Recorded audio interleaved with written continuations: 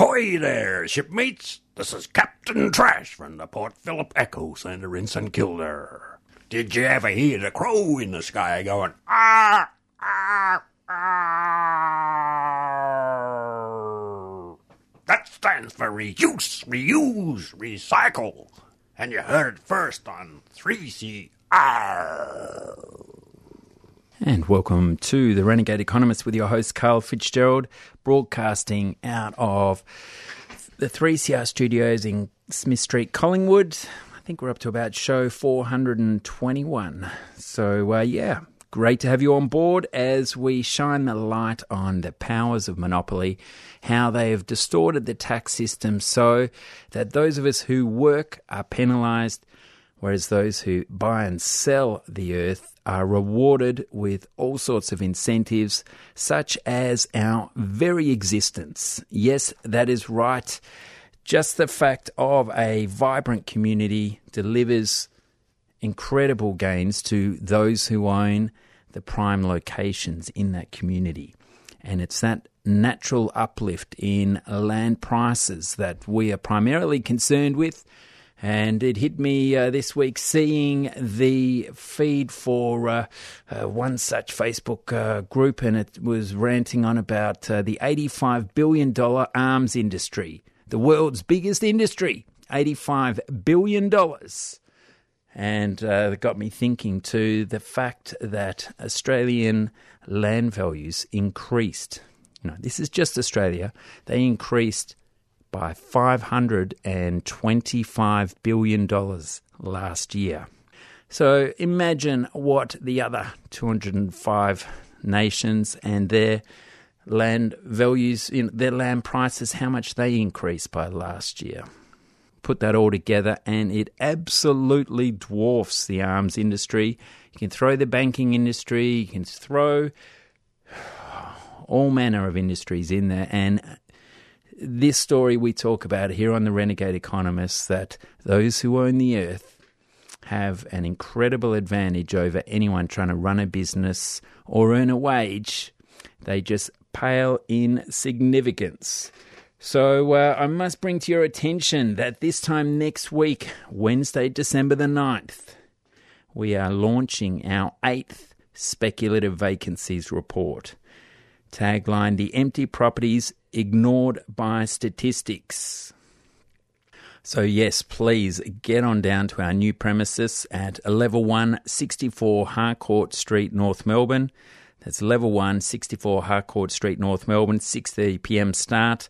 You'll be able to find the event RSVP on today's show notes on earthsharing.org.au.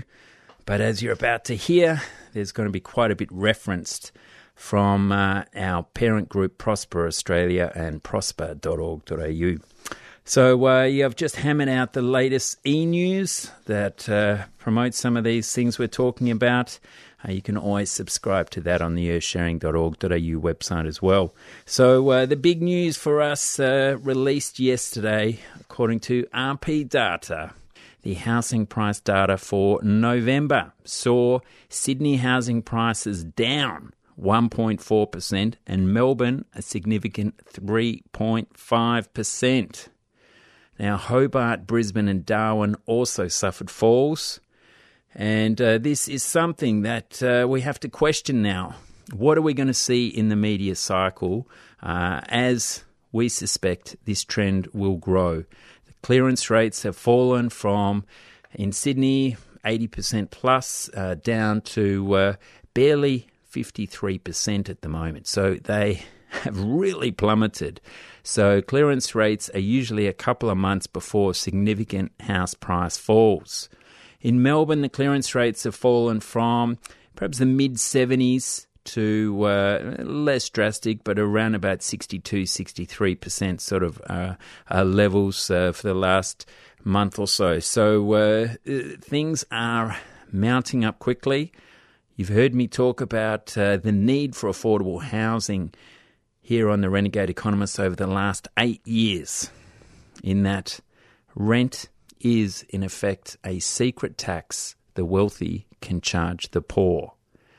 The more we pay on somewhere to live, the less we have to invest in our local community, in our favoured food types, in our favoured entertainment groupings. The more resourceful we have to become, and in a way that's been good for many communities, being encouraged to connect back with the land, to join their local community garden, to grow their own food. But as I keep reiterating, any of those sort of savings, such as what you can grow on your own land, what you can sell on eBay, all those sort of sharing economy type buzz vibes, really that means you will have extra savings, you will have an extra capacity to bid for that prime location you're dying to live in. So guess who really wins? The landowners.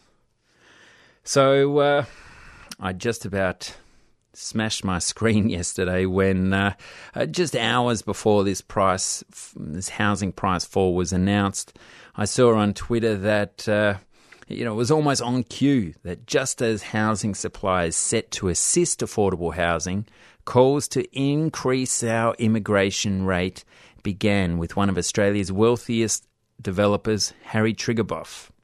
And he said, "I tell you what worries me. If we don't increase migration, many councils around the country are approving too many apartments. I believe that the country's future depends on achieving growth, which requires building accommodation. We are an empty continent." So here we have Harry Triguboff, who spent a decade lobbying for these housing supply constraints to be lifted under the pretense that this is what will guarantee affordability.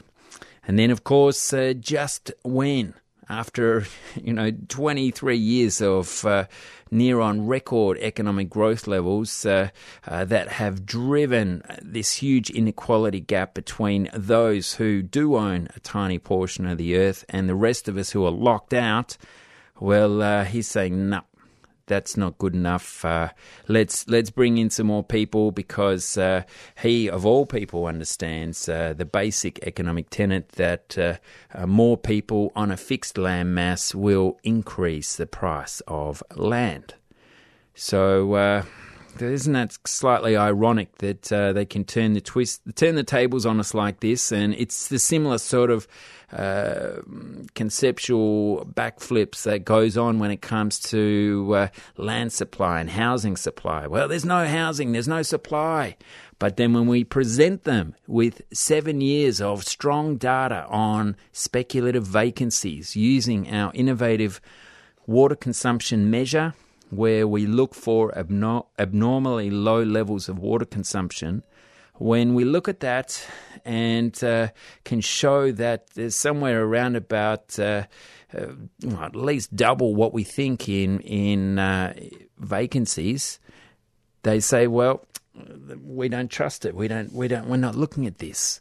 They look the other way. So unfortunately, when these downturns occur, and what Triguboff's really worried about is that all of these small mum and dad investors who have been roped in by property spruikers promising $50,000, $60,000 capital gains. Well, now perhaps that councils have approved so many apartments, and basically the whole national economy is based around housing construction rather than car manufacturing, rather than off the back of the sheep or our wheat production, and now iron ore and the mining industry is going down the gurgler.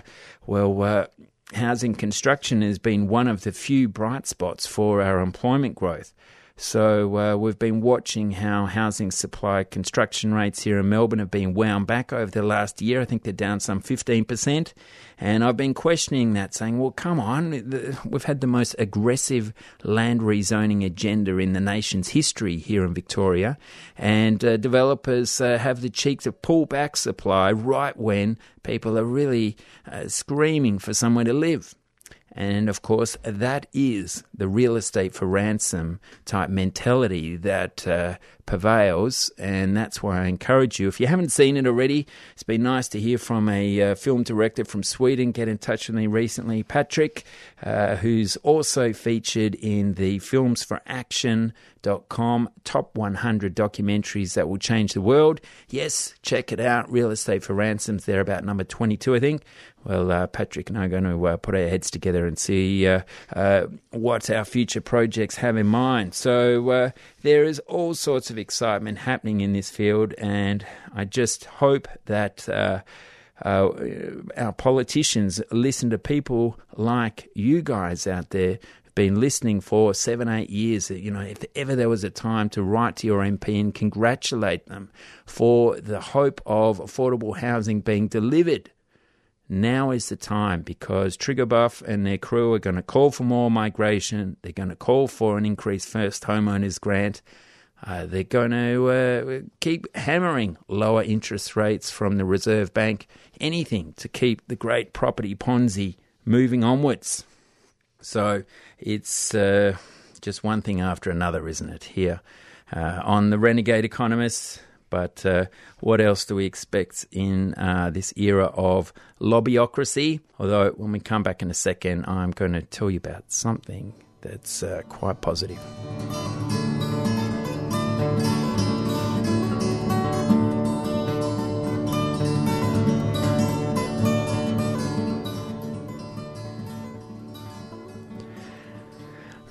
And yeah, just about a month ago, actually, myself and our new Prosper Australia President, Catherine Cashmore, presented to the Senate Select Committee into the scrutiny of government budget measures. My, oh my, what a tongueful that was. But it was fantastic to have the Greens' Peter Whish-Wilson chairing a session at Victoria's Parliament House, and we presented there on the various different mechanisms for our favourite infrastructure financing mechanism called land value capture.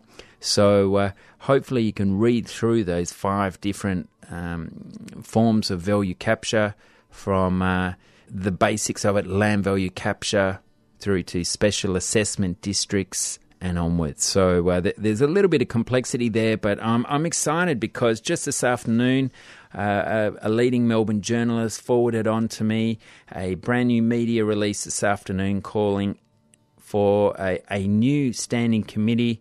The Standing Committee on Infrastructure, Transport and Cities has launched an inquiry into increased transport connectivity and economic activity, with a particular focus on value capture as a funding mechanism for infrastructure development. So this is important. It shows that the Turnbull administration is serious about moving forward and ensuring that the leakage from these, we always hear about these huge infrastructure deficits, and for a while now I've been calling these a crude form of developer welfare. Well, it's great that the cat is out of the bag. And this afternoon, Michael Pascoe from Fairfax has built on a bit of a growing media trend this way, and his article is called "The Excuse to Tax the Family Home for Which States Have Been Waiting." And he says, "I can hear the chorus of state treasurers now. Sorry, voters, I didn't want to introduce a broad land tax, but that mean federal government made me do it." And he goes on to talk about an important speech by the Federal Minister for Major Projects, Paul Fletcher, has given fair notice that the Turnbull government will force the states and territories to capture the increased property values that follow improving infrastructure. And a good way to achieve value capture is via a broad, no exceptions land tax. Hence the excuse the states need to grow a spine and introduce the most obvious of the major tax reforms that the nation needs. And Ross Gittins, another, the economics editor of Fairfax, which covers the Sydney Morning Herald and The Age here in Melbourne, he also wrote a passionate article saying, look, why is all this talk about the GST? There should be more discussion of land taxes. So it's just fantastic to see more and more economists coming on board with what is not only the most efficient but the fairest of all taxes. So you've heard the historical references over the years from, goodness me, Albert Einstein, Henry Ford, Andrew Carnegie, Alfred Deakin here, all of the classics. Winston Churchill, of course, supported, not all of the classics, but so many classic thinkers recognise that this huge advantage of owning the earth should be rebalanced via the tax system. And in recent weeks, we interviewed Jason Murphy, who showed that incredible graph detailing the proportion of small business investment to property investment, and it basically had fallen by, I think, some 95% over the last 20 odd years. So a huge drop-off in small business. So few of us now get to work in a operation where we're arm's length away from major decisions, and that sort of inbuilt incentive of being involved with your company and seeing how it grows has been watered down to a cubicle in a telemarketing operation, if you're lucky. So there's a lot of concern out there. And, of course, the big graph of the year that came out through Federal Treasury with their Rethinks paper showed that the marginal excess burden, basically the loss to the economy of the GST, was some 25%. And plus 25%, whereas land tax was a 10% addition to the economy because it included incomes from foreigners, whereas GST basically taxed the domestic workforce and lets foreign investors off scot-free pretty well.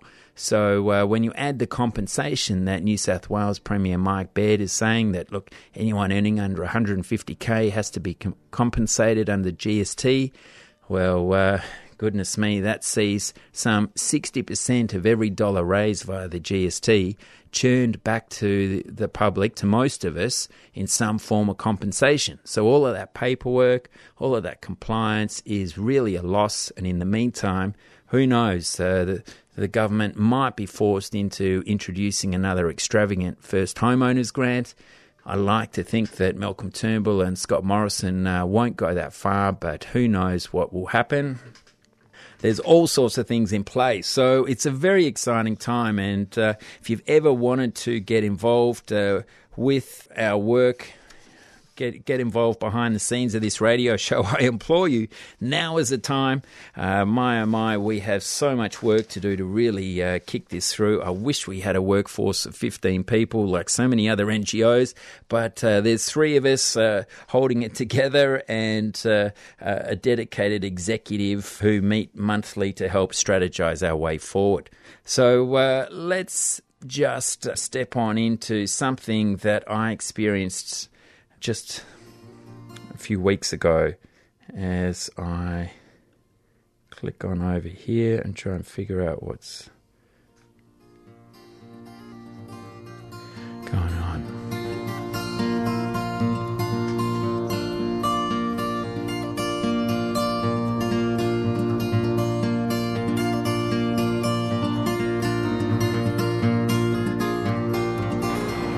Okay, I've just ridden home after a 3-hour executive meeting, and the vacant home I ride past for the last 3-4 years has burnt down. There are 10 fire trucks in my home street, and I'm fuming because a really nice neighbour to this vacant home has had his home burnt out. Ernie, one of the local elders, yeah, so it's just tragic. And I'm here talking to another neighbour, Lucy. I've been in the street for 45 years.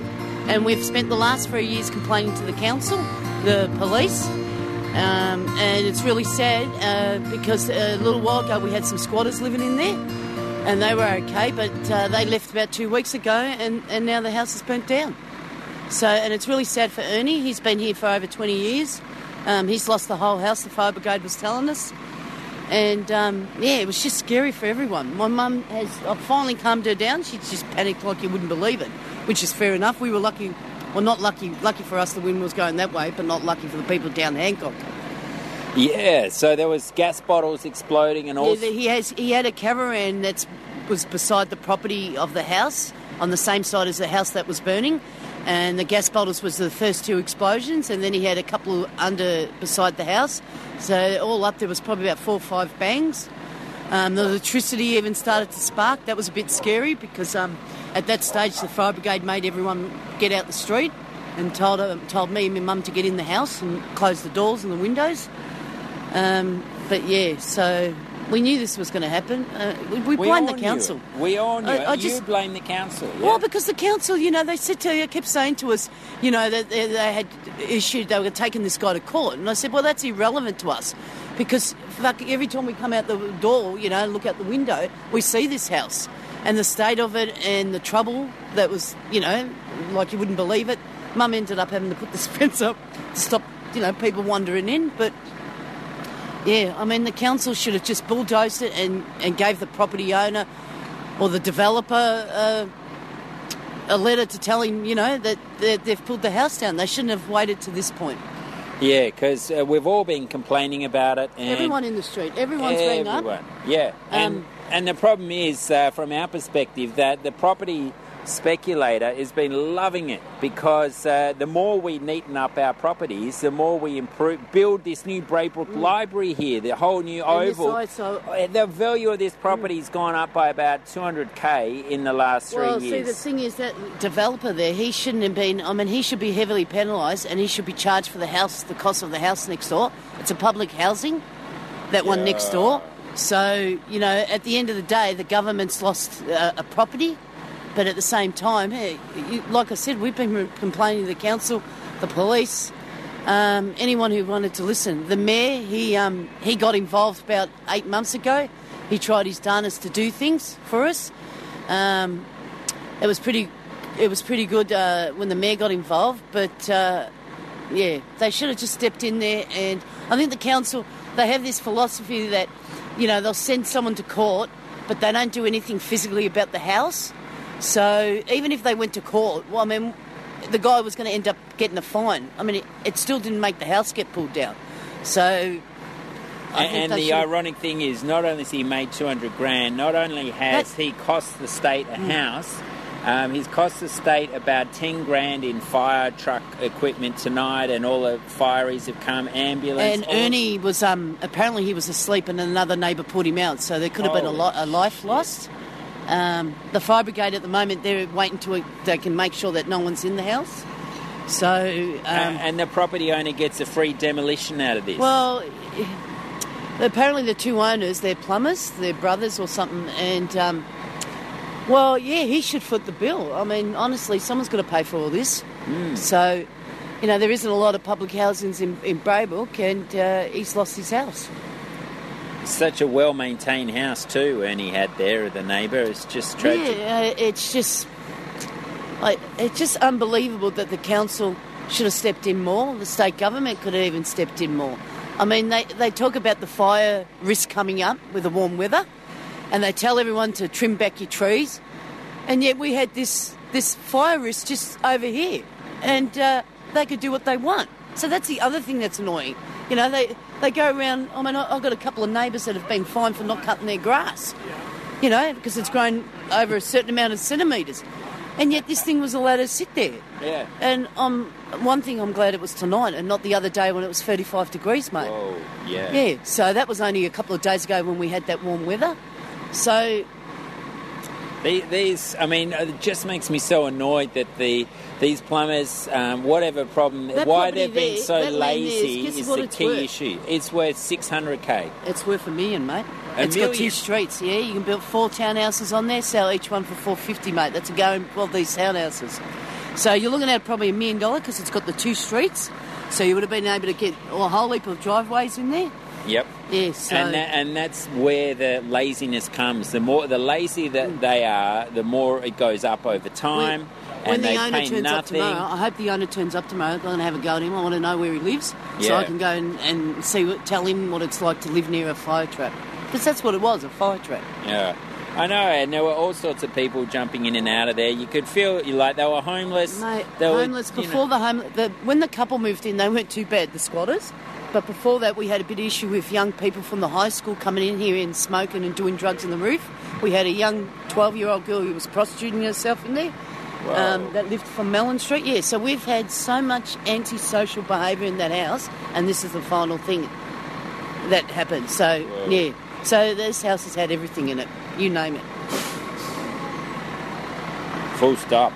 Well done. Thank you. Yeah, my pleasure, mate. So there we have the effects of rampant vacant housing in my community of Braybrook. And there you go. I've been cycling past it for 3 or 4 years, taking photos, going, God almighty, this is so annoying, right in my face. And there was rubbish just chucked all over it. Whenever they cleaned it, a few days later, there would just be, people graffitied on it. This is the Braybrook tip, and they would just throw their rubbish in there. So just a blight on the community, but the private landowner makes all the profit, and it really just shoved it in my face just how unjust this system is, that not only does this property owner pay less in the fire services levy because of the way it's set up under the fire services levy, it's based on the land and the improvements. So the more decrepit your home is, the less you pay.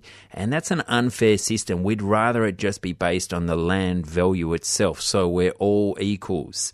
So it's, the location is what really determines your capacity to pay. If you live in a certain community, when it comes down to it, you need to have a certain capacity to pay to be in that community, and that's what the local council rating system with the site value rating system on the land only, rather than this distortion we have where it's the capital improved valuation, so that I was surprised that the property owners left that property lying vacant for so long. Usually the trick is after a year or two they just bowl the house over, and that $10,000 expenditure must have been too much for these poor strapped property owners, so they didn't do it. The council couldn't pressure them to, and really, if they didn't have $10,000 to bowl a house over, they should have been forced to sell the property. That's what would happen under a site value rating system with a higher percentage charge.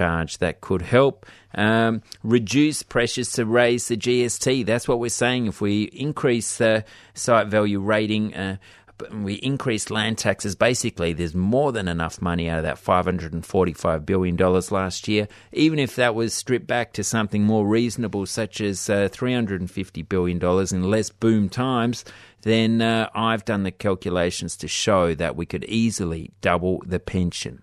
So let's take away the incentives from property speculators and give them to people who are doing good things for the environment, who are doing good productive things for society. That's what they need in Paris with the COP21 negotiations there, because this whole system we're talking about really hits between the eyes, this commodification of the earth, and starts to rebalance it back towards a more productive basis. So my name's Carl Fitzgerald. I look forward to seeing you this time next week at our 8th Speculative Vacancies Report release at 64 Harcourt Street, North Melbourne. Donation by entry. Check out earthsharing.org.au, prosper.org.au for more. Thanks for your assistance today.